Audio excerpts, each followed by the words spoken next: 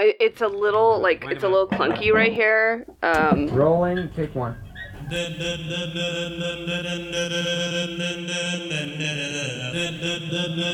it going to be all right?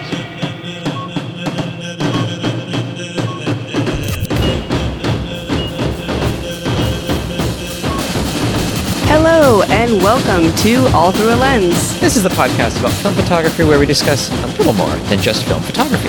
I'm Vanya. And I'm Eric.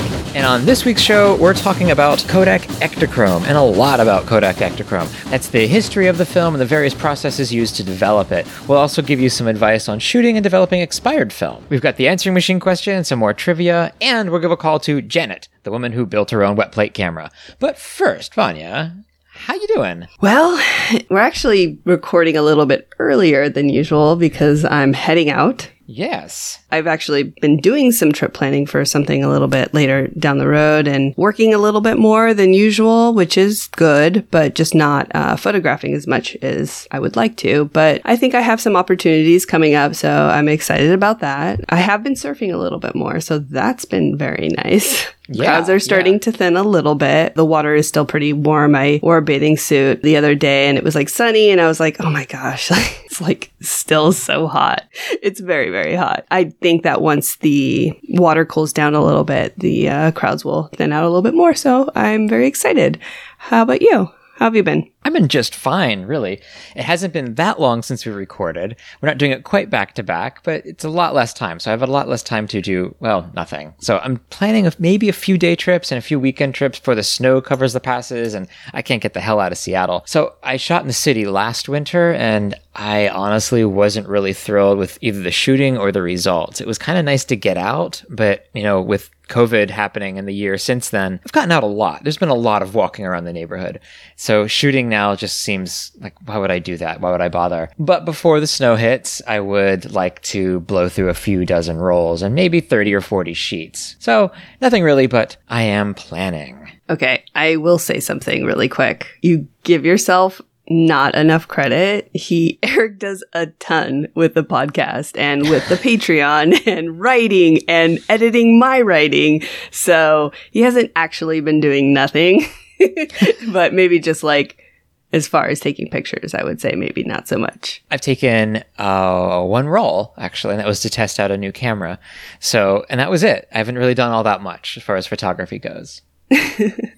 I've been mostly just playing records and watching movies. It sounds amazing, though. It's not bad.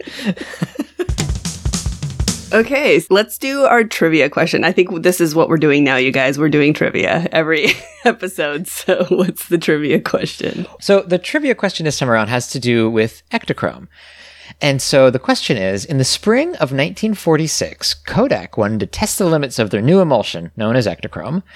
They did this by sending on a northern expedition. Where did they send it? And who was the photographer? The answer will come later in the show.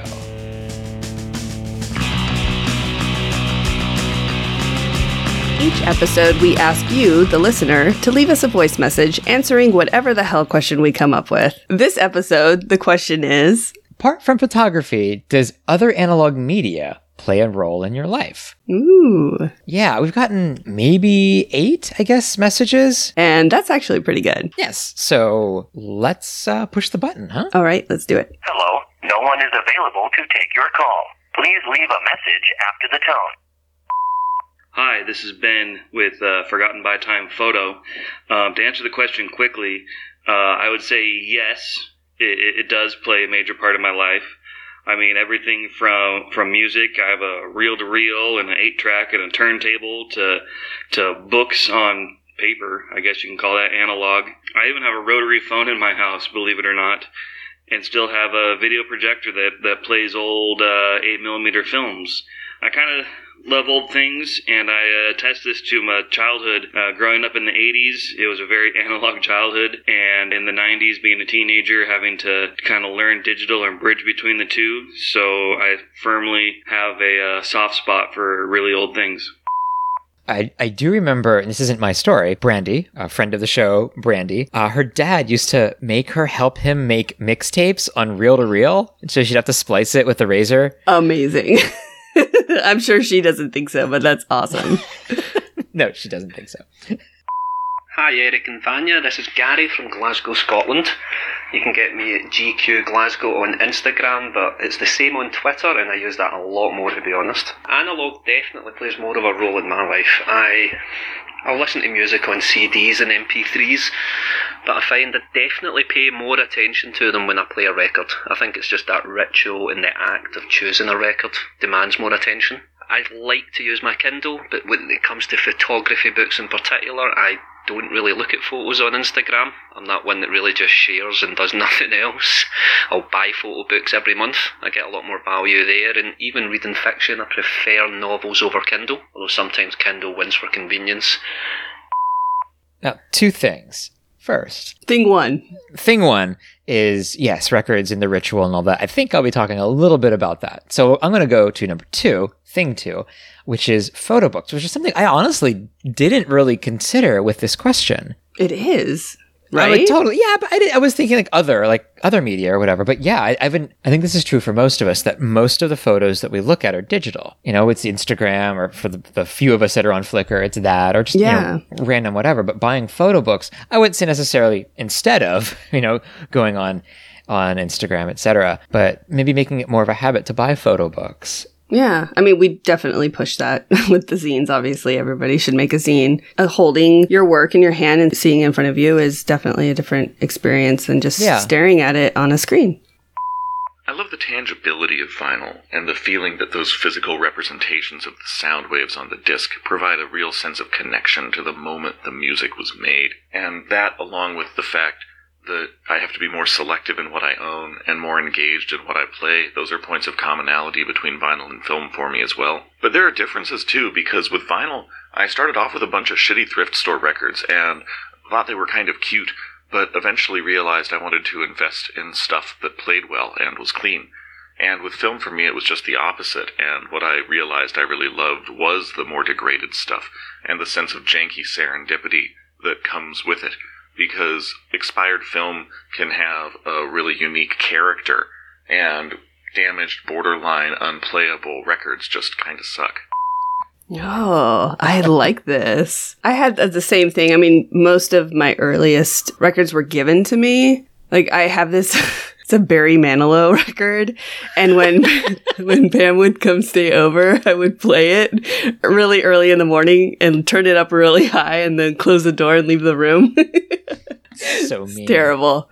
But I still have it. It's awful. I'm sure it's super scratch. I haven't seen it. I haven't cleaned it or anything, but like it. Yeah, because I was kind of raised with vinyl. I never went through that discovering vinyl period. Mm-hmm. And so I think that probably happens to a lot of people where it's like, oh my God, vinyl. And so you go to a thrift store and you buy all these shitty records. Mm-hmm. And they're kind of cool because records are kind of cool. And then you realize oh, I could actually enjoy this. Yeah. Not just put a Barry Manilow record on to wake my friend up. You can, enjoy the experience of vinyl and not just the funny experience of vinyl. Yes. So one thing, my aunt had a record player all through forever. And I remember going through her albums and playing a bunch with my sister. Last year, she gave me her collection. That's so rad. Because she was just like, I'm not gonna play these anymore. So it's a bunch of Madonna and all kinds of stuff. It's great.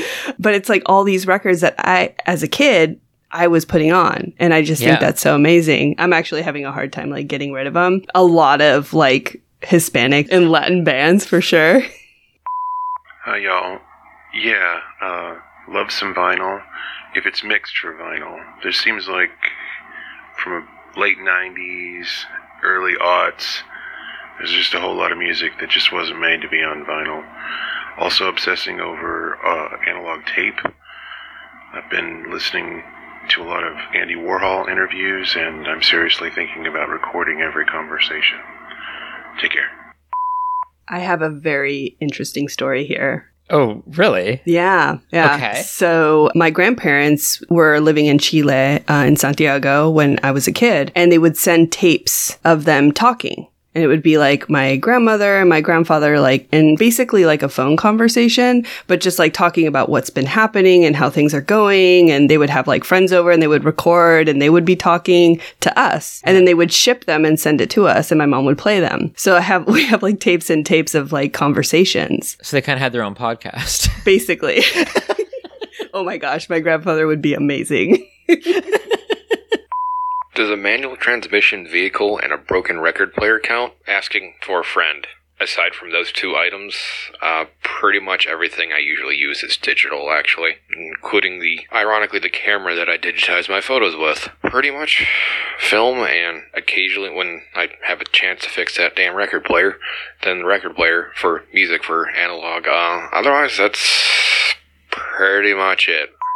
Digital is kind of an avalanche. It kind of came... it started with like CDs and stuff, but when streaming and I guess when MP3s really hit, it just wiped out everything. Yeah. And so you do have all of these old record players that probably don't work anymore, and there's a lot of that around, but there's still a lot of good record players being made now. So not that you shouldn't fix the old stuff, but if you're not gonna, maybe just pick up a new one. Yeah. Or pick up a restored vintage even.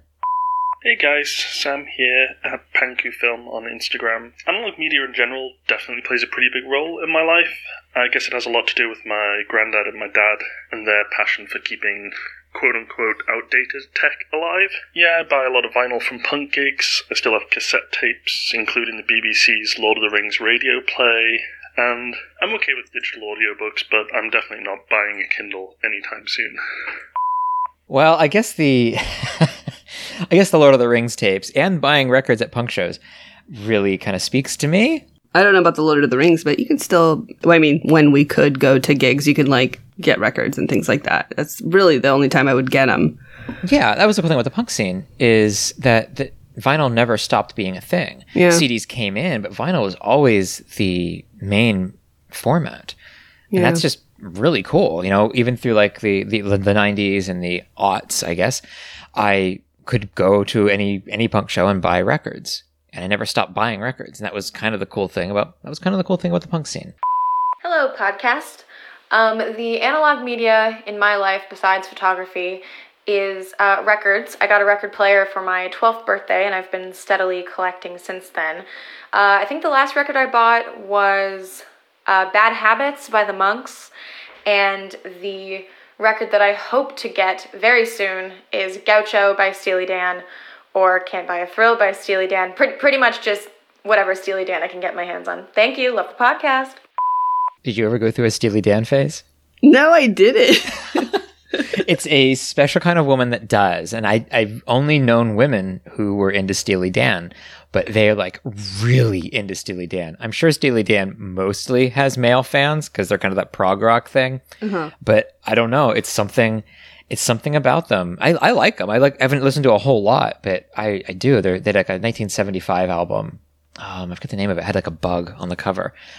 Really solid album. Really, really good. Throw back the little ones and pan fry the big ones. And also, the Monks' Bad Habits was at the Monks from they were servicemen in the 60s in Germany, and they got together and had a band because they kind of hated being in the army. And they recorded some... It's not great music, I guess, but it's fun. Okay. It's really fun music. Probably something you should pick up. Hi guys, Jason Beener here. That's just Jason Beener on Instagram. I'm all analog pretty much all the time. I shoot all film and wet plate, collect records. I've got a couple reel-to-reel tape players, and I just picked up a 16mm Bolex motion picture camera that I'm playing with now. So, yeah, keep it analog. They are. They're beautiful machines. Another reel-to-reel. Yeah, interesting. You think it's but I wonder if they're just a little bit older than me. Maybe. Because reel-to-reel kind of died out before I got into the knowledge that music existed, I guess. And I'm wondering if maybe they're just a little bit older than me and hit the reel-to-reel thing in their childhood, because I didn't have any exposure to that at all. I definitely feel that most film photographers veer towards older analog things, I would say. This question was, I think one person kind of answered a sort of no. It was August. Sort of no, but kind of yes. yes. And so I'm wondering if people who just are flat out no just didn't answer. We didn't get any no's. No, it's odd. Sometimes we do get a few people just like, no, I don't do this. And that's okay. I feel like the people that shoot film and will stick with film, and it's not just like, oh, it's like super popular right now, are the people that listen to records and drive manual transmission cars and...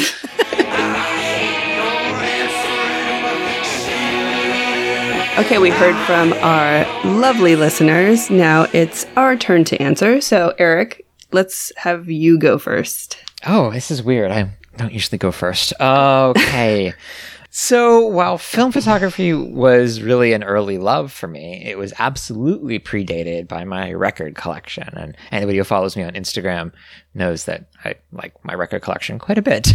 By the time I was 3, I was able to dig out a record from my parents' collection, take it out of the sleeve, take it over to the turntable, put the needle on the record, and play. I could flip the records by age of 3. I'm not saying I was like super graceful at it, but I could do it. And by the age of 9, I was using my lawn mowing money exclusively to buy records, and mostly it was Duran Duran 12-inch singles. Of which I still have all of them. I've never gotten rid of one. So I still have all of my Duran Duran singles. I know, I'm bragging again. So now I've got a collection that's to someone who's like a big vinyl collector. It's not a big collection, but to someone who's not a big vinyl collector, it's a big collection. I'm kind of on the collection is about 2,000 titles, a little shy of that. And that's after getting rid of several hundred over the years.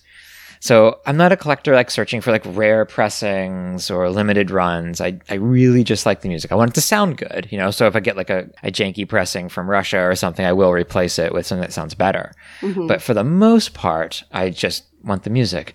I did the CD and the MP3 thing, and I'll still listen to streaming music and MP3s as well. I just don't feel like I own the music until I have it on vinyl. Yeah. You know, if I've got like an album or something on MP3 or I have access to it on Spotify, which I guess is the same thing now, I just don't feel that it's mine.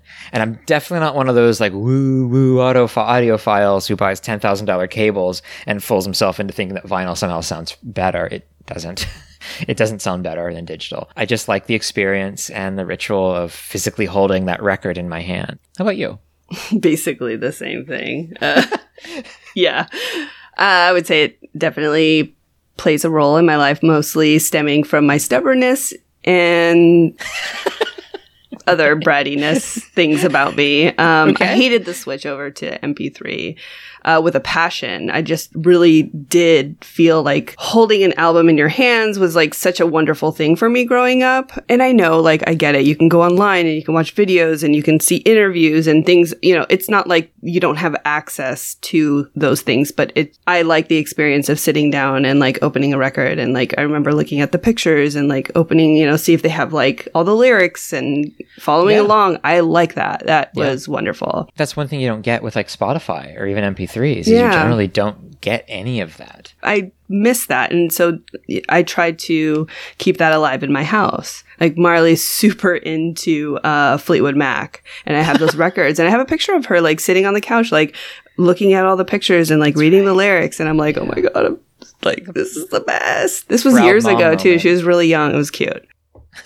I also stubbornly keep my 1982 Volvo station wagon. By the way, it has a glorious tape deck. It's stock, of course. So it actually goes in kind of like wide instead of like, you know how like the tapes go in usually like in skinny side, like, or the... Oh my God. Seriously? Yeah. I want to see this. Okay, I didn't know that the 82 tape decks were like that. That's amazing. Yeah, it's awesome. I can't get rid of it. Someone was like, why don't you just like, you know, put a new like interface in there? I was like, are you kidding me, dude? It says Volvo. This is amazing. Like, I'm not getting rid of this. No, don't. It has a manual transmission, and I consider it my personal duty to teach my kids manual transmission first. People that drive manual transmissions are better drivers. Just period. That's it. Okay. We just know how to drive. We don't ride our brakes. We're just awesome. So congratulations if you know how to drive a manual transmission. My coffee maker is from the early 1980s, and I'll never replace it. I just really like old things. I think a lot of the reason because they don't break. They are just made to last. So now I sound like a boomer. Back in my day...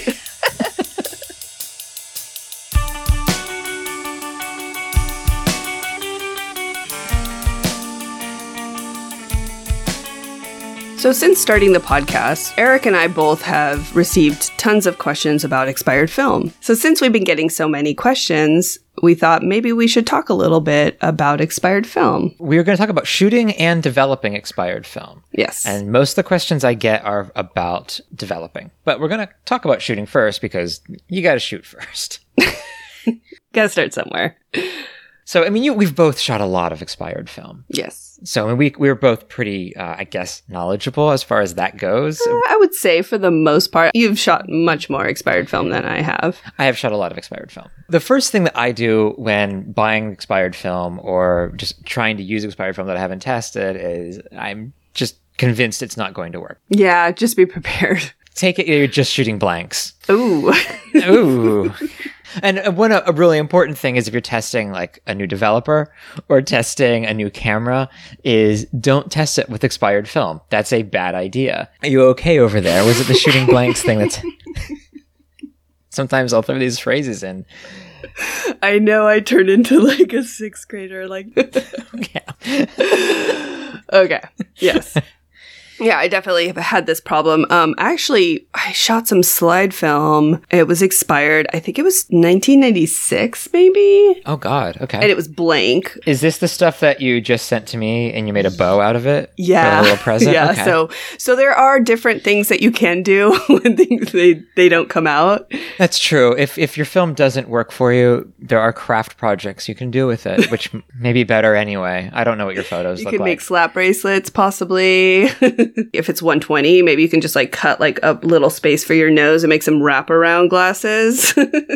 Okay, Grandma. So film goes bad for like a number of reasons. It could be moisture, it could be cosmic rays, literally it could be like radiation and stuff from the sun. So you do have to kind of watch how you shoot it and like how it's been stored. How it's been stored is super important. So cold stored is really good. So if you get something out of the fridge, that's a really good place to find, expired film. Good place to keep expired film. Frozen is always best because that almost stops the aging process, almost. And if you're buying from eBay, or actually, if you're buying from anywhere, everybody will always tell you, oh, it's been in the fridge since I got it. But you don't really know how long they've had it. They probably got it out of a basement somewhere. So just expect that it's bad. But if you get multiple rolls, then you have some options for shooting it trial and error. So you do. Yes. If you get several rolls of something, then, it is definitely always a gamble, but it's also worth a shot. I think so, yeah. And while all film... Sorry.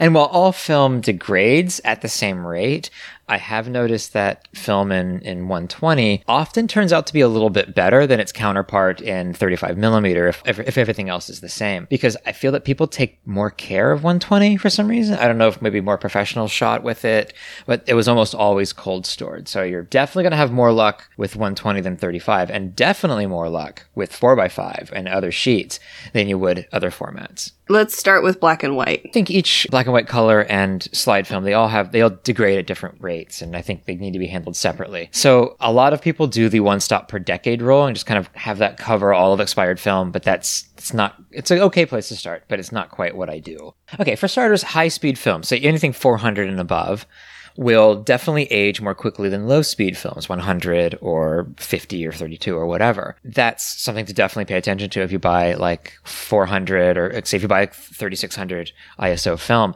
you're not going to get 3600 out of it, especially if it's really old. So much older film, stuff like Verichrome, like really old film, that seems to keep longer. I have a feeling it's because there were like really horrible things in the film that makes it last, heavy metals and things like that.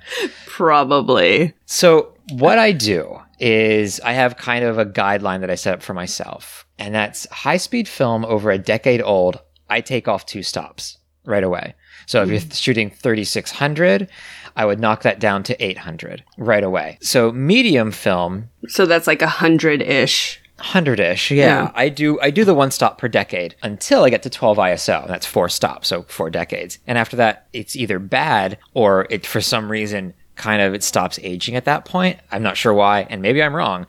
I've had really good luck with medium speed film. Okay. How about slow? Well, the slow stuff is awesome. It keeps really, really well. Oh God, I got this brick of Panatomic X in 35mm. It was from a professional. I knew it was stored well. It was from the mid 90s, I guess, and I knocked one stop off of it and it shot beautifully. It shot like new. I probably could have shot it at 32 and it would have been just fine. And then there's like really super slow film, like microfilm at like 6 ISO. That doesn't seem to age at all. As far as the photosensitivity goes, it will fog, like some of our slow meow or fuzzy Pareto stuff. I mean, that's why we called it fuzzy Pareto, because it had some fogging. Yeah, and it'll fog before it loses photosensitivity. Let's move on through. Let's do color now. So C41, obviously. We're not going to even touch on C22. C22, people have done it. Actually, I've seen some really great results with it, but we're going with the basics today. This is kind of based on an emulsion by emulsion, a film by film basis. Like Vericolor from the 90s, I shoot a lot of that, and that holds its own really well. I think it was originally 160, and I shoot it at 50, and it just works. It's just really nice. Now, I also develop color in ECN2, and I feel that helps bring the colors out more than C41 for expired film. My experience only, I've noticed that almost everywhere across the board, but you might have different experiences. But then there's film like Konica from like the mid-2000s even, that can be a blotchy mess, especially in 120. I've noticed some pretty bad. That's so weird. It seems like Eric sent me some film recently, and I could swear he sent me like 15 rolls of Konica. You are and absolutely I'm like, wait mistaken. a minute. You know, blotchy maybe mess. No, I have a feeling that Konica that I gave you is perfect. It'll shoot at box speed or even above. Do you see, you guys? You see this? He's like, here, I'm being nice guy. Here's all this Konica. What can I do? It's okay. I will go through it, and I'm going to do some trial and error, just like what we're talking about. So yeah, maybe we'll do a Konica dev party at some point. Who knows? And as far as aging goes, you use the decade for the color usually. Kind of, yeah. I do the 10 years old 1 stop, 20 years old 2 stops, and then I kind of stop with that. I don't usually shoot color film that's older than 20 or maybe 30 years, unless I'd maybe do a lot of tests with it. It's like so grainy, it's not worth it for me. I don't like it, but you know, if that's your thing, go for it. That can be great. Now, I have had luck with really old Kodak Gold, and I've had some decent luck with really old Fuji. Yeah. Honestly, I just have mixed feelings about shooting Fuji color right now. For some reason, I just haven't been loving. I have a bunch of expired film that I'm kind of going through. Sometimes I have some great results. I love them. And then sometimes not so much. So what about slide film then? Oh, yeah. Slide film, I would say, is probably the hardest and also limited. Honestly, 2006 and below, forget about it. But good luck. And I've shot some really good 90s stuff, somewhat recently too, in toy cameras, because you're not going to care as much. And this is the thing, you can't, if you want really beautiful slide film, get fresh or get like recently expired. Don't expect old stuff. I know there was just an article recently on also about shooting and developing old slide film in E6, and they had some really great luck, and that's wonderful. Good for them. That is not normal. We will almost always have bad luck with it, but it could be the bad luck that you like. You could enjoy it. You can enjoy the look. And I do in the toy cameras. I'll take it to like the desert, and it'll be like a really kind of a surreal scene, and I'll shoot it and I'll cross process it, and it'll come back warm and kind of feeling like the place felt. And so I think like expired slide film, there's a really special place for it in my work. It may not be for everybody. Yeah, I mean, I would say the slide film, if it's expired, usually I just cross-process it. So as far as time limits go, if it's less than 5 years, I generally will shoot it at box speed. And if it's kind of 5 to 10, I'll knock a stop off of it. And 10 to 15, I'll knock 2 stops off of it. And after 20, it usually goes in the don't bother category, though I will often test it just to make sure. And so, I mean, God, this is no set of rules here. There's tons of exceptions. You know, this is our experiences with it, and these are just guidelines. Let's talk about developing. When it comes to black and white developing, the easiest thing that I do, because fogging is definitely an issue, is I develop it in HC110. All of my expired black and white is HC-110. Yeah, that just Always. makes sense. It contains a chemical that will help deter fogging. It's kind of helpful. If you don't have HC-110, but you find yourself with more than a handful of rolls of expired black and white, go get yourself some HC-110. Yeah, definitely. It's worth You're going to it. need it. There's no reason not to. It's something you should always have in your arsenal. And if you don't know the HC-110 time, say if you're shooting something like old-ass Fomapan from I don't know, whenever, and you don't have the HC-110 times, you can use the Ansel method, and that is, real quickly, it's just 1 + 90 for 18 minutes. Yes, across the board for any black and white. Ansel Adams did that all through the 80s. So that makes things very simple. So when you're developing and you're looking for the times for HC-110, or I guess any other developer, I always use the stated times for the box speed. So let me explain that. If you're shooting Kodak Plus X from the 80s and you've decided I'm going to shoot this at 25 because of how old it is. Originally, that film was a 125 ISO film. You should still develop that at the regular box speed, 125. Don't push it, don't pull it, just develop it like it's supposed to be developed. Because here, box speed means the true photosensitivity of the film. And in this example, that box speed is now 25 ISO. But you have to develop it at its original box speed, always. And as far as color and E6 goes, develop as normal. Yeah. There's nothing much you can really do. Some people can push color, I guess. I've never really done it all that much. There is Cold Stand that we did on an episode of Dev Party, Vanya tells me. Is that right? We did.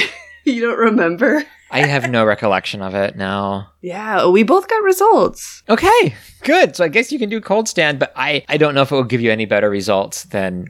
I mean, maybe if it's old and you want to just do a cold stand so you don't melt the emulsion off, I guess. I don't know how. Oh, that would be C22. And so I don't really know. Yeah. Yeah, I don't know. In summation... Why bother?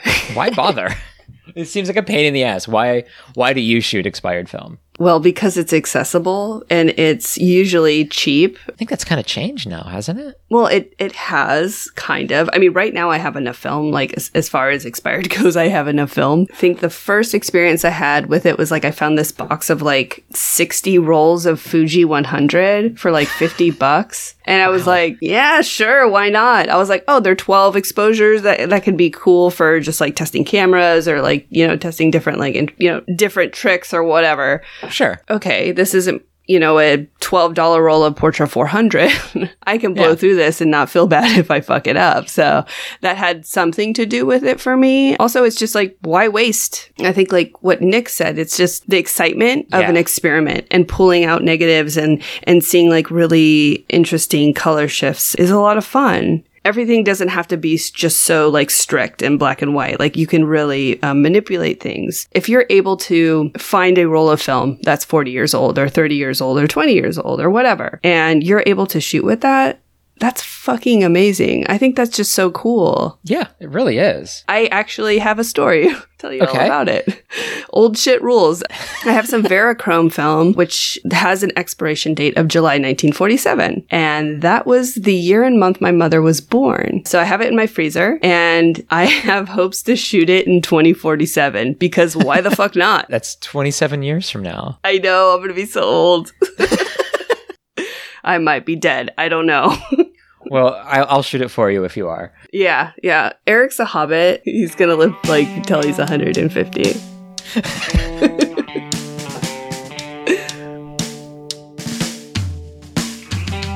There's no rules. Fuck it, right?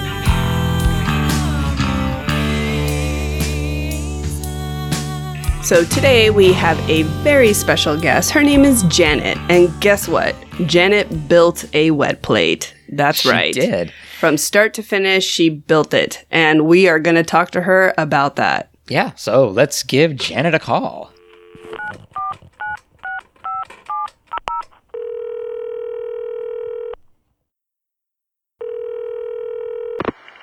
Hello. Hi. Hi. Nice to meet you. Good. Yeah, hello. How are you? Good. My sound is weird. Okay, how is it weird? You're not weird, but Vanya is. Uh-oh. That is true. It is. In what way is she Don't weird? take that personally, Vanya. No, it sounds like you're underwater. Oh, cool. So where are you located? I'm in Harvard, Illinois. I am North Illinois. I do my grocery shopping in Wisconsin. That's how far north I am. Okay. I'm right on the state line. Oh, so how's your day going? It's great. It's a little crazy because we are running a law office out of our home right now. Oh, okay. And because of the pandemic. So my husband has the law office, and I help him, sort of. I'm a musician. Oh, okay. So you play music in the background. It's perfect. What do you play? I studied opera. Really? Yes, I have a master's in opera from a school in Austria. Oh, wow. Wow. Okay, so what is it about you that makes you dive into a project like this one? I know, insanity. I think I love a challenge. I am curious beyond belief. I mean, I want to know how everything works. I'm like kind of annoyingly enthusiastic. So when I jump into something, I really like to jump in, but I really grab onto something and I don't let it go. So, and I like to do things from start to finish. This really tickled everything for me. It was interesting. It was something I could really get into. I'll be able to get into this for a long time. It's like never ending. Yeah. So is this kind of the first project like this you've done? Have you had this like curiosity and drive to do these weirdly overwhelming things before, or is this something new? Well, I started studying opera when I was 13. Mm-hmm. Oh. So, and when I was 10, I knew that this is what I wanted to do. I guess I was pretty driven, but like my parents were that way too. And my parents were always like, go try different things and don't sit home. And my parents were depression kids. Yeah. So they had this great sense of optimism. Huh. What did you know about wet plate photography before this project? Diddly. I knew nothing. I mean, honestly, I didn't know anything about photography until like 3.5 years ago. I never picked up a camera ever in my life. Wow.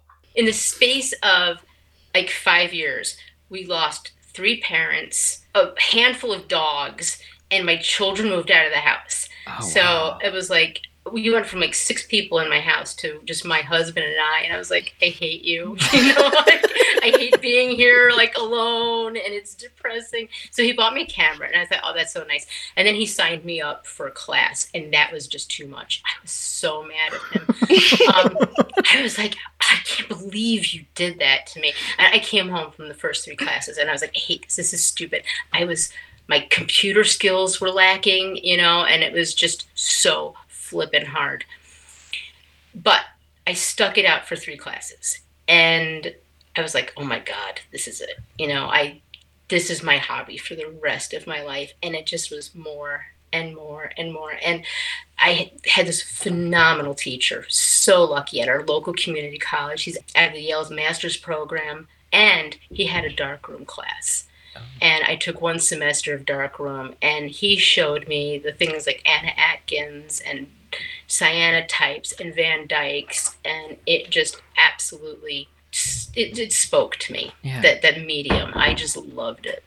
You could just go out and buy a camera that can shoot wet plates. Even almost any 4x5 or 8x10 would be able to do that. Why go this DIY route? Because I didn't know that. Okay. I love that. I didn't know what kind of camera to buy or even start looking for. And I started looking for like antique cameras, right? Mm-hmm. So I was like in Sotheby's, these cameras. And I was like, well, it needs to work. And anything that worked was like $5,000. And I was like, yeah, my kids are in college. I do not have this kind of money. And then I started looking at some of the ones on eBay, but they all needed to be fixed. And I was like, well, I don't want to get a camera that is just going to have problems. Sure. I don't know enough. And I thought, well, if I build it, by the time I'm done building it, I will have learned the chemistry and other things that I need to know. So as we were building this, I was studying up on it. And it all worked out. Yeah, the build looks incredible. And overwhelming. Yeah, I'm very impressed. Was this a long-term project? Like, how long did it take from the concept design, finding the materials? Like, I saw the a couple pictures you have on your Instagram of the bellows and things. Like, can you maybe talk to us a little bit about those? From start to finish, it was exactly 9 months. It was like giving birth. Like, yeah. By the time this thing was done, I mean, it was like all the labor pains and everything else that went with this thing. And I swear to God, when I die, I want to be cremated. I'm going to be put in this sucker. You know? It's just going to be in the ground with me in it. That's a good idea. I like that. I like it. And the bellows for me was the easiest thing to make. Really? They were not a problem. But I sew, being a musician, and also not only do I do opera, but we also do Irish. So my side gig, I play the harp, and my husband plays the uilleann pipes, and we had this Irish band and stuff like that. But we knew tina players. So concertina players, I called them, and I was like, what am I going to do with this? And they're like, oh yeah, we've got, this is where you can get material. And they came up with a great way for me to make the ribs.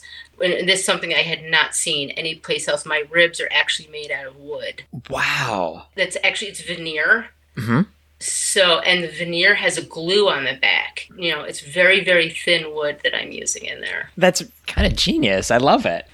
So kind of getting away from the technical end, most people favor a format or a camera to shoot like specific things.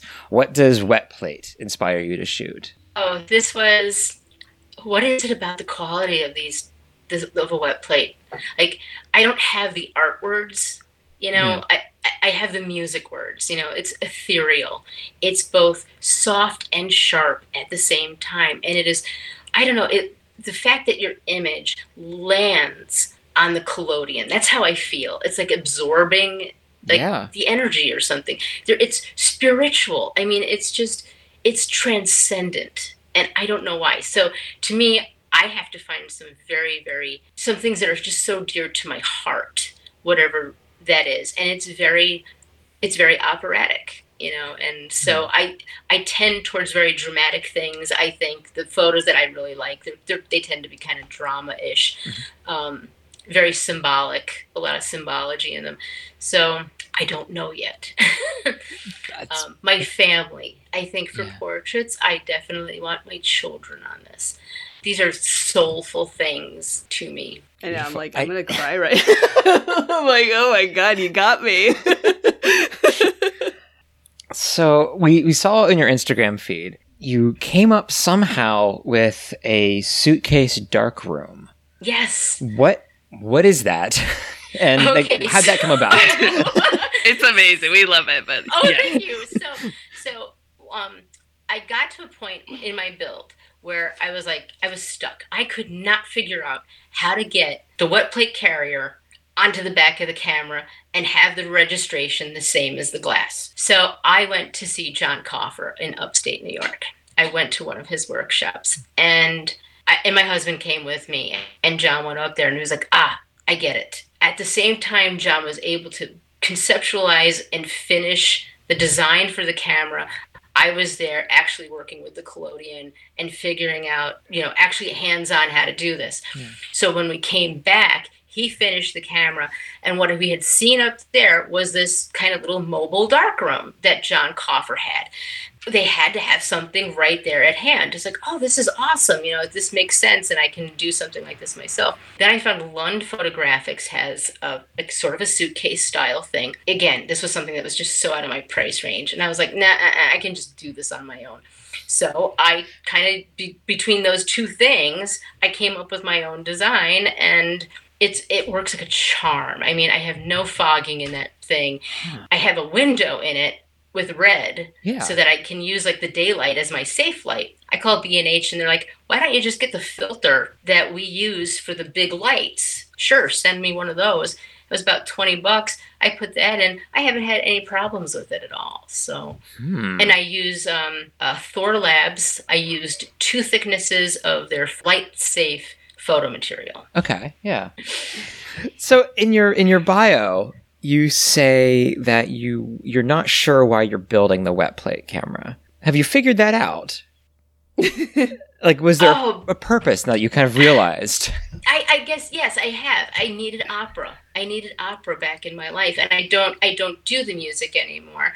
And I stopped doing the music. I was kind of shoehorning it in between family and kids and that kind of stuff. And it ended. You know, I mean, if you don't keep up with it, you lose your context, and they move on. You know, but I really missed it. But it was really hard to think that I wasn't going to have something of that substantial.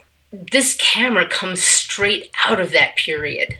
This is a connection for me to, this is Schubert, this is Beethoven, this is, you know, from Mozart to the end of to Puccini. And so many opera singers were even on these wet plates. Yeah. You know, some of the books that I have, you know, now I can go back and say, oh my gosh, I know that that's an ambrotype, you know, and of this singer or that singer. So it has this huge romantic thing. I needed opera in my life. I needed something that big. Wet plate collodion is the opera of photography. Would never have thought of it that way, but yeah, you're absolutely right. I think it's maybe the best way to describe it. Yes. Yeah. Wow. So I have a question. I was in the water the other day with a friend who is doing tintypes, and he actually follows you. And I was like, "Oh, do you have any like questions you want me to ask?" And he did. It was, which salts do you use for your collodion? Okay, so I have my recipe here. Nice. Okay, so I'm using cadmium bromide, ammonium bromide, and potassium iodide. That's for my part A. Then I'm adding the collodion and the ether into that and the grain alcohol. So, and then I'm adding a little bit of tincture of iodine at the very end, like 2 drops of it. And that's called the Old Workhorse recipe. Workhorse. Okay. Ah. So do you think you'll travel with this? Yes, absolutely. Really? I play the harp. I had to buy a separate vehicle for my instrument, so this is not a problem Okay. for me. You know, I mean, Yeah. and, you know, it's like I'm just kind of used to bringing all kinds of crap with me wherever I go. So, Tell us about your first exposure with this. What was that like? well, okay. So first of all, I was like really nervous. You know, I was like, that's stupid. You know, I mean, I was like, oh my gosh, like I'm gonna just screw this up. I just didn't really have any problems. So the first one was overexposed. And I just approached it like I did do like the Van Dykes, you know, It's like, well, I'll just cut it in half. And then, you know, so I'm just halving or doubling. It's sort of like calculus, you know, Yeah. It's always in half or always doubled. I don't know, within 3 plates, I had a decent exposure. So, Wow. But the first one was overexposed. And then I have like this little graveyard of alcohol, rubbing alcohol. And I toss them into their little tintype graveyard to dissolve. Because I feel like they have little souls, you know? So like I have to destroy them. I don't want these little like half souls formed like roaming the earth or something. It's wonderful. I love that. So we have a question that we're going to be asking the next episode, which will be our Halloween episode. If you could bring one emulsion back from the dead, what would it be? Dry plate emulsion, I guess. I mean, I'm kind of working with bringing stuff back from. Yeah, you kind of already are doing it. You're just Yeah. doing it. I don't know that much about any other emulsions. You know, I wish I could answer that far more intelligently, but I can't. So but I do want to try dry plate emulsions. So Yeah. I guess that counts. Yeah, it does. But I mean, you are bringing an emulsion back from, not quite from the dead, but you have to make that emulsion. Yes, yeah. Yeah, is that it? I think so. I think that's I it. think so. All right, well, enjoy the rest of your day. Thank you so much for talking with us. Thank you. This is such a blast. All right. Thank you so much. Thank you. Thank you. Right. Bye. Bye. Bye-bye.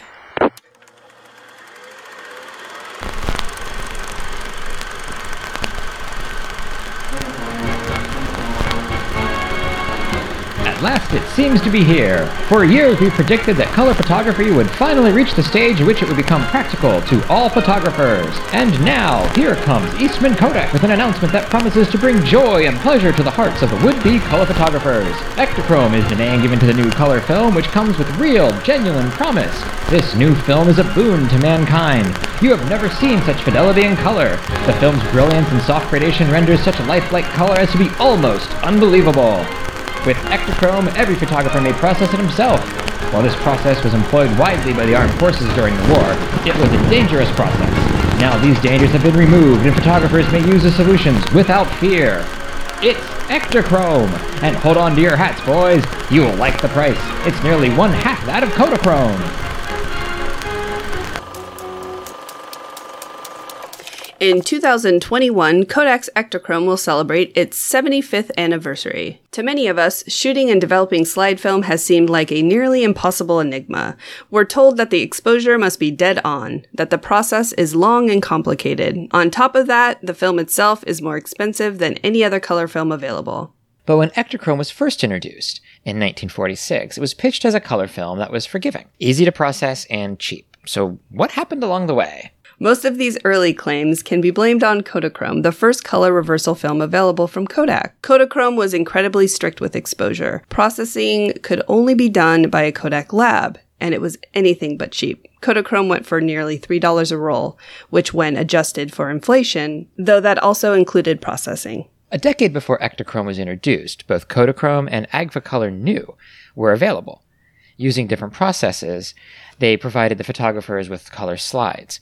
Both were widely available, though Agfa was much cheaper, as it was likely subsidized by the Nazi government. Both required a lab for processing, and neither caught on, though both were impressive. Agfa completely restructured after the war, focusing more on motion picture film for a decade or so. Kodak, however, targeted the consumer market. During World War II, Kodak explored new ways to make color film. Kodachrome had the color couplers, that's the material that produces the color. They had those in the developers, not in the emulsion. The war was spent working on Kodacolor aero reversal film. See, unlike Kodachrome, this emulsion had the couplers built into it, and thus could be processed easily on the battlefield. The chemicals, however, were incredibly toxic, but with a few years of trial and error, the really bad stuff was replaced with pretty bad stuff, and Ektachrome was born. One of the interesting things we discovered while researching this piece was just how prevalent newspaper columns about photography were, especially right after World War II. Generally, they'd run once a week and usually on Sundays. The columnists would talk about camera news and what was new and available. They would sometimes discuss photographers and give advice on exposure. They'd write out detailed processing instructions and talk about local photography events. Honestly, they were a lot like film photography podcasts. While much of our information for this piece came from the research of Maurice Fisher and Michael Talbert from photomemorabilia.co.uk, quite a bit of it was scooped from old newspaper columns. In fact, our entire intro was derived, basically, from Charles A. Roth's column in the Hackensack Record, but most every newspaper worth its salt had a photography column. For instance, there was Hal Jayer's Am-Photog in the Muncie Star Press, Herm Lenz at the San Francisco Examiner, The Open Lens from the Honolulu Advisor, Photography Tips from the Mansfield, Ohio News Journal, Camera Click from the Oakland Tribune, What's New in Photography from the Fairbanks, Alaska Daily News Miner, The Camera Fan from the Indianapolis Star, The Shutter Clicks from the Bridgeport Post, Camera News from the Charlotte Observer, and really countless more. As we work our way through the history of Ektachrome, these columnists provided us with contemporary reviews and thoughts along the way. It was columnists such as Charles Roth who broke the story of Kodak's big announcement following the 55th annual convention of the Photographers Association of America in Chicago. Kodak's announcement of Ektachrome was preceded by the announcement that they had finally figured out a way to make prints using Kodachrome. This was big news to be sure, but nowhere near as huge as Ektachrome. Slated to be released in mid-September, the marketing focused upon processing. According to Roth, who was likely copying a press release, Ektachrome was designed for processing in the studio laboratory, thus giving an opportunity to see the results a short time after taking. Speed was also a huge deal. 90 minutes are required for complete development, said Roth. Describing the ease of the process was Hal Jayer in the Muncie, Indiana Star Press. Tanks are recommended for the various processing steps, and 5 tanks will be required. All other equipment is most simple and usually found in every darkroom, requiring only a little over an hour, only about the first third of which must be done in total darkness. This development process is well within the understanding and capacity of anyone who has had darkroom experience in processing black and white. They had me at 5 tanks, honestly. Oh, absolutely.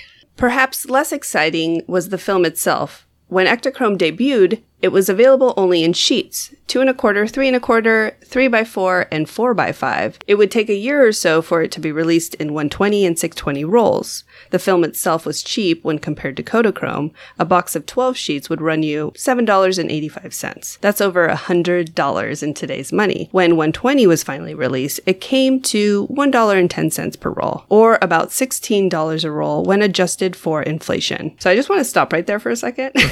Okay, yeah. It's not because cheap. we complain about film prices a lot. And, you know, it is. It's much more expensive than the prices that we're paying. 12 sheets for $100 essentially. That's like $8 a sheet. That's about double of what Ektachrome sheets are going for now. And with that, the price for Ektachrome, that didn't cover processing, which was almost the same amount as the film, unless you process it yourself. And so you would be spending $100 for the box of film and $100 again to process it. According to the Daily Oklahoman, Ektachrome was quick. The new film requires only 90 minutes for the complete processing, and only the first step, 19 minutes, must be handled in total darkness.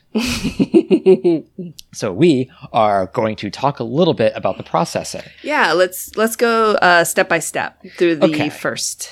Well, it has 15 steps. Over 90 minutes. I think we figured out it's 94, 93 minutes, something like that? Yeah, about that. Yes, this is the length of a movie. The interesting thing is I'm looking at a chart that we have for the segment. So we start with the first developer, and this is a lot like E6, honestly. A lot of us are familiar with that. So this has a first developer similar to that. Yeah, and the temp is about 68 degrees, so that's reasonable. And the rest of the steps, they're saying about 65 to 70 degrees. Yeah, they each have different tolerances, but it's roughly in there. If you kept everything at 68, you'd be good. Yes. Yeah, and the first developer time is 15 minutes. And then they have you rinse for a minute between. Yes, and then you add the hardener. And what the hardener does is it hardens the emulsion. Otherwise, it would get all gooey. And that is 5 to 10 minutes. I'm honestly not sure how you judge, but the cool thing there is the lights can be turned on after 3. So after that, you can do this in complete light. So reversal exposure is the next step. So you're basically exposing each side for 5 seconds with some sort of flood lamp. And that is, you would just take the sheet, because there were still sheets, hold one side up to the lamp for 5 seconds, flip it, hold the other side up to the lamp for 5 seconds, and then you would wash it after that. For 5 minutes. One of the things we didn't mention was agitation, and with each of these steps, you agitate it just like regular film. But since these were sheets, their instructions are, while it is in the solutions, agitate the film once every 2 minutes by lifting it entirely out of the solution and draining it for 5 minutes from one corner. Drain the film alternately from each of the bottom corners. So pick it out, let it drip, put it back in. That was their agitation. And of course, you'll be doing that in the dark for the first developer and doing it in the light for everything after the hardener. Okay, so after washing is step number 6, which is color developer. Yes, and this was 25 minutes. A simple 25 minutes of standing there, taking it out of the solution, letting it drip, and then putting it back in once every minute. And then another 5 minutes of wash. And then you clear. Then clearing, I think they use a solution they call it a clearing and fixing solution. And so step 8 is clearing. The fixing is coming later, but you clear for 5 minutes. Rinse again. And then the 10th step is bleaching for 10 minutes. Rinse again for another minute. And then you fix using the same clearing and fixing bath. So similarly, like how we have a Blix. Yeah. I think this is, instead of the bleach and fix together, this is the clearing and fix together. But they couldn't come up with a cool term like clicks for some reason. So you clicks for 5 minutes. And then, guess what, you guys? Another wash for, 10 minutes this time. And then the 14th step is remove water droplets using PhotoFlow, and you wipe it down, basically squeegeeing. And the 15th step is drying. Yeah, and that's it. That's your very convoluted, very long process. It was considered quick. This was the first color that you could really do in your home. And it took a long time and wasn't easy, but to them, it was easy and quick because they were used to just nothing but this. It must have been pretty amazing to be able to make color images. Oh, absolutely. I mean, it's still amazing. When I pull color images out, I'm like, woo, so excited. I do that. Woo! One of the things you have to know when you're doing this is that once you mix the chemicals, you do not have a long time to use them. Yeah. The first one was not very good No. as far as keeping your chemicals. Okay, now it says, for best results, processing solutions should be mixed immediately before use. That's still true. You should still do that. If necessary, however, unused solutions can be kept for 2 weeks in full, tightly stoppered bottles. Partially used solutions should not be stored for more than 1 week, or inferior results will be obtained. So you've got a week to use this. I think the great thing is that these chemical kits, they came in half, 1, and 3.5 gallons of solution. Yeah. Now labs will be the ones using the 3.5 gallons, but really, you still had to save up your film. Now, one of the nice things about the early Ektachrome film is, unlike now, it does last a little longer once it's exposed. Mm-hmm. So moving on. The Daily Oklahoman continues. Several films can be processed together. In fact, as soon as one lot is out of the darkroom stage, another lot can be started, thus greatly reducing processing time for a number of films. All of that was great, but the color stability was only about 8 years. That means many of the photos taken with early Ektachrome are lost forever. On the other hand, Kodachrome was slated to last 200 years. So in late 1954, immediately before announcing the new, faster Ektachrome, Kodak lost an antitrust case due to their monopoly over developing formulas. See, with their Kodachrome and Kodacolor film, the cost of processing was included in the price of each roll. This ruling allowed independent labs to finally process both emulsions themselves. This wasn't the case with Ektachrome, which Kodak had always allowed to be processed by anyone. Maybe it was a test to see how the business model would work. While photographers were excited about the news, conservatives blamed the socialists because, of course they did. A month later, in January of 1955, Kodak introduced a new and updated Ektachrome. Both the emulsion and the developer were improved. However, at first, it was only available in 35mm and 828. The film was rated at 32 ISO, which was 3 times faster than the old Ektachrome. There was some debate about how Ektachrome in 35 would do when compared to Kodachrome in the same format. Here's what Les Sipes of the Oakland Tribune Camera Click had to say about that. In the past, Kodachrome in 35mm has been preferred by some workers over the then larger Ektachrome sizes for its sharper definition and more brilliant, poster-like colors. Just how much definition the Ektachrome will have in the 35mm size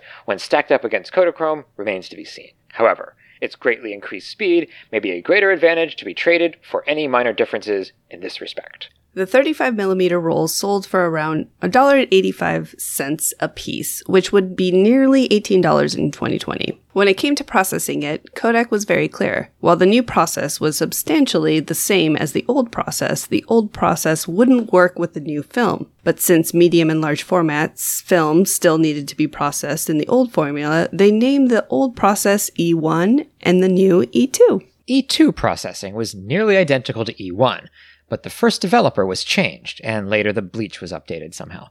Times were shortened, temps were raised to 75 degrees Fahrenheit, and finally, a stabilizer became the final step, even after washing. Kodak also offered kits for processing the new E2. The 1-pint version, enough to develop a few sheets at a time, sold for $1.80. Again, roughly $18 in today's money. The kits would keep for 2 to 3 months. While the E2 was an improvement over E1 in terms of color, before the decade was out, Kodak released improved process E2 and the improved film to go along with it. This quickly gave way to the E3 process, which was identical to improved process E2 in every way except the first developer, which contained a different developing agent now. The new film gave improved definition, better yellows and greens, and whiter whites. At this point, the chemical processes were coming quickly. 3 new processes in 4 years, so the photography columnist focused upon the film. The Honolulu Advertiser's Monty Ito wrote, "The most notable advance in color photography within the past year was breaking of the speed barrier by Eastman Kodak with the introduction of the high-speed Ektachrome. This new emulsion had a warp speed rating of 160 ISO. Regular Ektachrome was still at 32, but medium format could pull off 50 ISO. This is wonderful film," said E2, "for those who prefer super slides to 35mm slides because of its finer grain, higher resolving power, and color fidelity. One color processor in Honolulu says it is the closest thing to Kodachrome." The interesting thing about high-speed Ektachrome is that it could also be processed in either of the previous E2 iterations. Kodak also insisted that it could be cross-processed in C22 Cold Developer, the predecessor of C41. In the early 60s, Ektachrome could be picked up for $2 a roll, now roughly the same price as Kodachrome, about $17 in today's money. This was twice as much as Kodacolor negative film. Meanwhile, Verichrome Pan, their black and white offering, could still be had for less than 50 cents a roll, or around $4 when adjusted for inflation. It took a whopping 5 years for Kodak to introduce the E4 process. This new formula for 1965 was drastically changed from E3. It took a whopping 5 years for Kodak to introduce the E4 process. This new formula for 1965 was drastically changed from E3.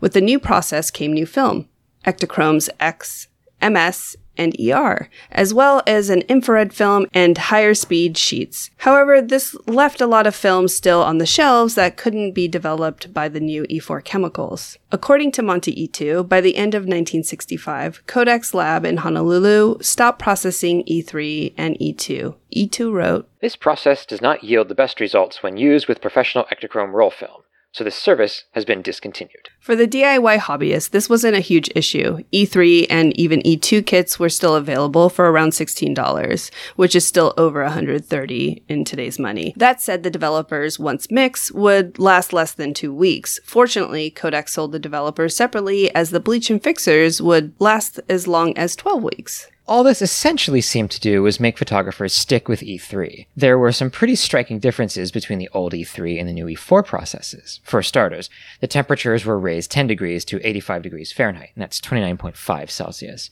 This was also the first Ektachrome process that did not require the film to be re-exposed to light. The same effect was rendered by a chemical fogging agent. The times were also reduced. E2 and E3 both took over an hour to process. E4 cut off nearly 15 minutes. Woohoo! All of this rendered E4 film color stable for 30 years, an improvement of 2 decades over the early Ektachrome. While Kodak was getting their various E-processes sorted out, they were also using Ektachrome as motion picture film. We'll not venture too deeply into this territory, except to say that the Texas Chainsaw Massacre was shot on the 16mm version of Ektachrome. The motion picture emulsions were developed with a process very similar to E3 and E4, called either ME3 and ME4. But before Kodak helped Leatherface put a chainsaw through poor Franklin, "Come on, Franklin! It's gonna be a fun trip!" they teamed up with NASA's moon program. Kodak had worked with NASA since its inception in 1958, and before that, with the National Advisory Committee of Aeronautics. By the time of the moon landing in July of 1969, Kodak was comfortable in their E4 process. The emulsions they were selling to the public received good reviews. They were so confident in the process that they decided to use it for the Apollo program. However, Kodak didn't select any old Ektachrome film for this mission. They chose a motion picture stock. Specifically for you camera nerds. It was Ektachrome EF7241 SO-168. 160 ISO. And Ektachrome MS7256 SO-368. 64 ISO. The latter stock, the 64 ISO, was used on the Earthrise photo the year prior. Along with a newly formulated Panatomic X recording film, Kodak provided the emulsions in 16mm for motion picture cameras, 35mm for a newly created stereo camera, and 70mm for the Hasselblads, which we talked about on our very first episode. For Apollo 11, the astronauts were given 3 rolls of 70mm Ektachrome for the Hasselblads, each 140 feet long, enough for 480 shots. NASA would continue to use these same emulsions through Apollo 17, the last manned moon landing in 1972. One of the larger questions by photographers at the time was, how could the astronauts shoot film on the moon without it melting? This question was answered in July of 1969 by Arthur Juntoon of the Detroit Free Press in his Photography in Focus column. The secret of the moonwalkers' photo success and the fact that the film didn't melt lies in the special tough ester emulsion base used in the thin film loaded in the Hasselblad and the Kodak close-up stereo cameras. The mercury ranged from 250 above in the sun to 250 below in the shade, but the astronauts went on coolly snapping. He continued explaining that the only protection the film had from temperatures was from the camera casing and the special cassettes, but no special insulation against the heat or the cold. At the time, most consumer film was still produced with an acetate base, But for the extreme conditions of the moon, Estar, Kodak's term for polyester was used. Typically, these emulsions were offered in 16mm format. For their use in the Hasselblad magazines, Kodak produced them in the 70mm version. You can still find 70mm magazines for Hasselblads, as well as Mamiya's. You can also find reels on which to develop it, if you like. Speaking of developing, both of the Ektachrome emulsions could be developed in ME4, the motion picture version of E4. In 1976, Kodak announced still another Ektachrome process, one that is still with us today, E6. Wait a minute. Okay, I'm pretty sure we're missing something here. What happened to E5? They didn't make one? They did, sort of. It was sort of a laboratory dead end. I guess they tried to do some stuff, and then it failed. They just moved on, and we're just like, all right, 5 was a bust.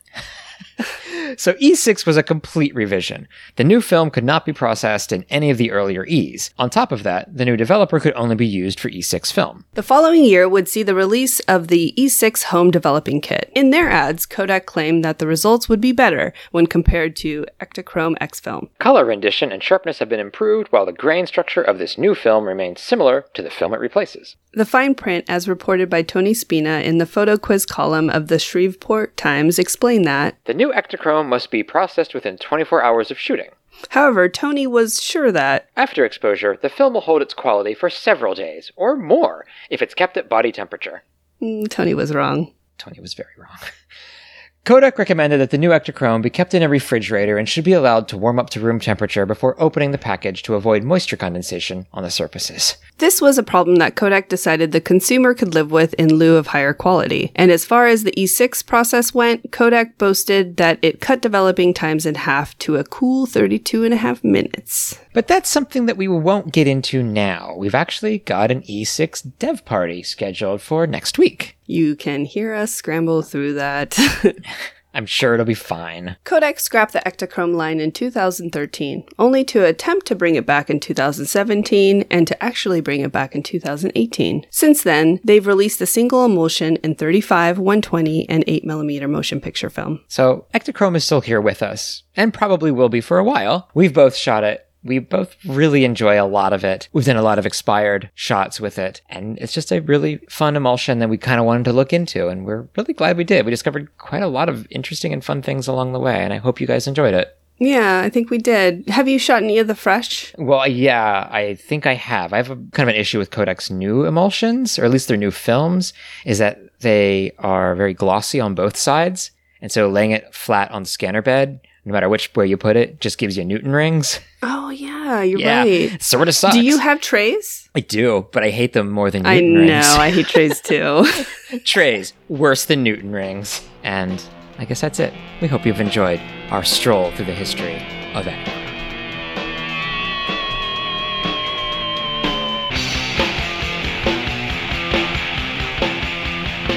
So in this part of the show, we usually do zine reviews, but unfortunately, we have no zines to review. Oh, it's been... I thought with COVID, everybody would be doing zines, and maybe they are, and they're just not sending them to us. But we would love to see your zines. We'd love to review them, and hopefully get more people to buy them from you. I've still got a lot of zines left of my own, and I'm more than willing to trade like for like. So hit me up if you have a zine and you would like it to be reviewed on the podcast. But until then... we've got an idea for not a project, I guess, but a little sharing. Yeah, I think this one's good. I like this. Yeah, and since Halloween's coming up, and our next episode is technically our Halloween episode, we would like for you, the listeners, to send us photos of you as kids dressed up in Halloween costumes, if these photos were shot on film. Yes, of course. And they probably were. I actually sent you one right now. Take a look. Did you really? Mm-hmm. Okay, let's see here. Wait a minute. Are you the bee from from the Blind Melon video? Shut up. Oh my gosh. I think you are. Who is the really unhappy mouse? That's my older sister, Karina. I know. I think she was Karina. not happy about being the mouse. She was absolutely not happy about being the mouse. Though the vampire? Yes. Well, he's we're gonna post this, right? Of course. Okay. He's having a very unique moment. Let's just put it that way. Yeah, he is. He's getting into his character. I like it. I guess that's what's happening, yes. Yeah, that's my Aunt Jimena right there. Was that Jimena? Okay. I'm assuming a lumberjack or something. With a cat. Or lumberjane. Lumberjane? A lumberjane. So, yes, if you could do that, send those in, just either email or Instagram or whatever, get in touch with us somehow. And send us over your Halloween pictures from when you were kids. Silent Film.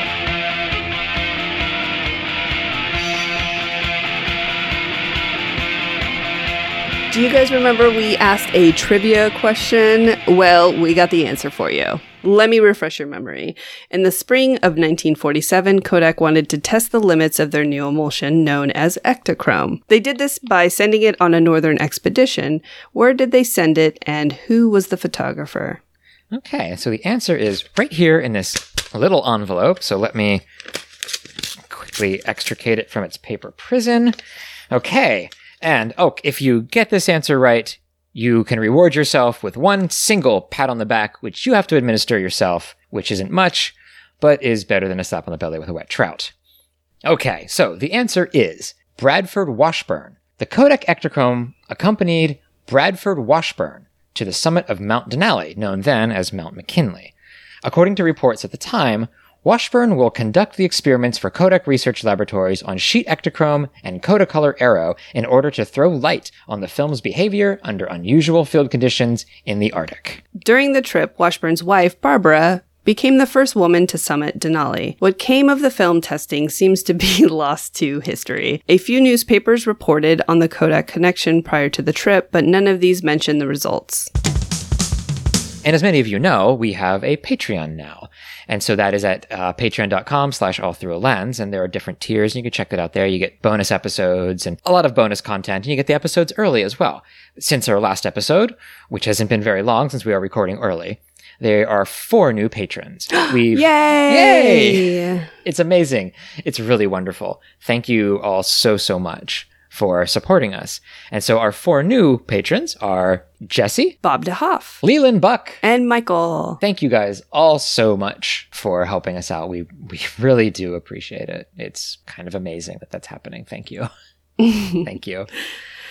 So for each episode, we're featuring one of our patrons. And today we are going to be featuring Jamie Maldonado, Jamie M Photo on Instagram. Yeah, we're both really familiar with his work. And actually, he has a zine that just is, I think he's in a pre-sale right now with his zine. And I picked it up. It's on its way whenever it's on its way. And I'm really excited about it. His photography is really different from what I normally would shoot. I mean, obviously what I normally would shoot. We were talking about this the other day, about how he kind of is different than a lot of male photographers who almost exclusively shoot female models. Yep. He doesn't really succumb to that male gaze. No, he doesn't. Very much like an equal exchange. Yeah, it seems so to me. We were literally just talking about this the other day because you were asking me of someone who doesn't have that.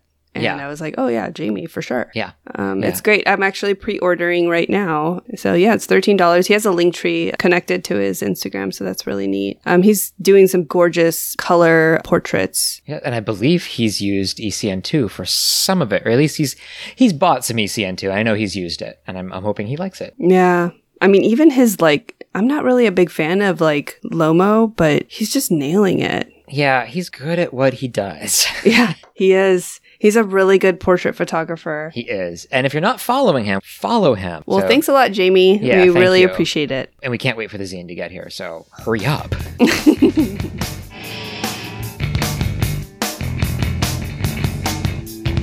And that's about all the podcasts we got for you today. And don't forget the spooky question for the next spooky episode of All Through a Lens. And that is, if you could bring one emulsion back from the dead, what would it be? If you'd like to contact us, we're at allthroughalens.podcast on Instagram. By email, it's allthroughalens.podcast@gmail.com, and we're at allthroughalens on Twitter. Vanya is at SurfMartian.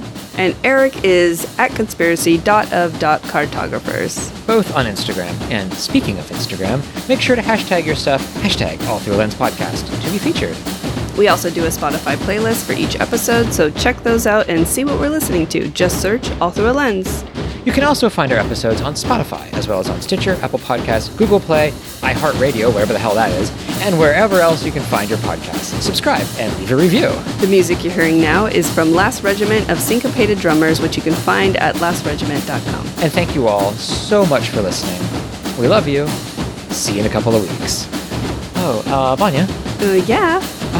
You want to go out and shoot? Fuck yeah, I do. Let's go. No, do like a meh or something. Meh. Meh. Meh. I can't do it. I don't know how to do it. I saw a turtle yesterday. I saw a fucking turtle.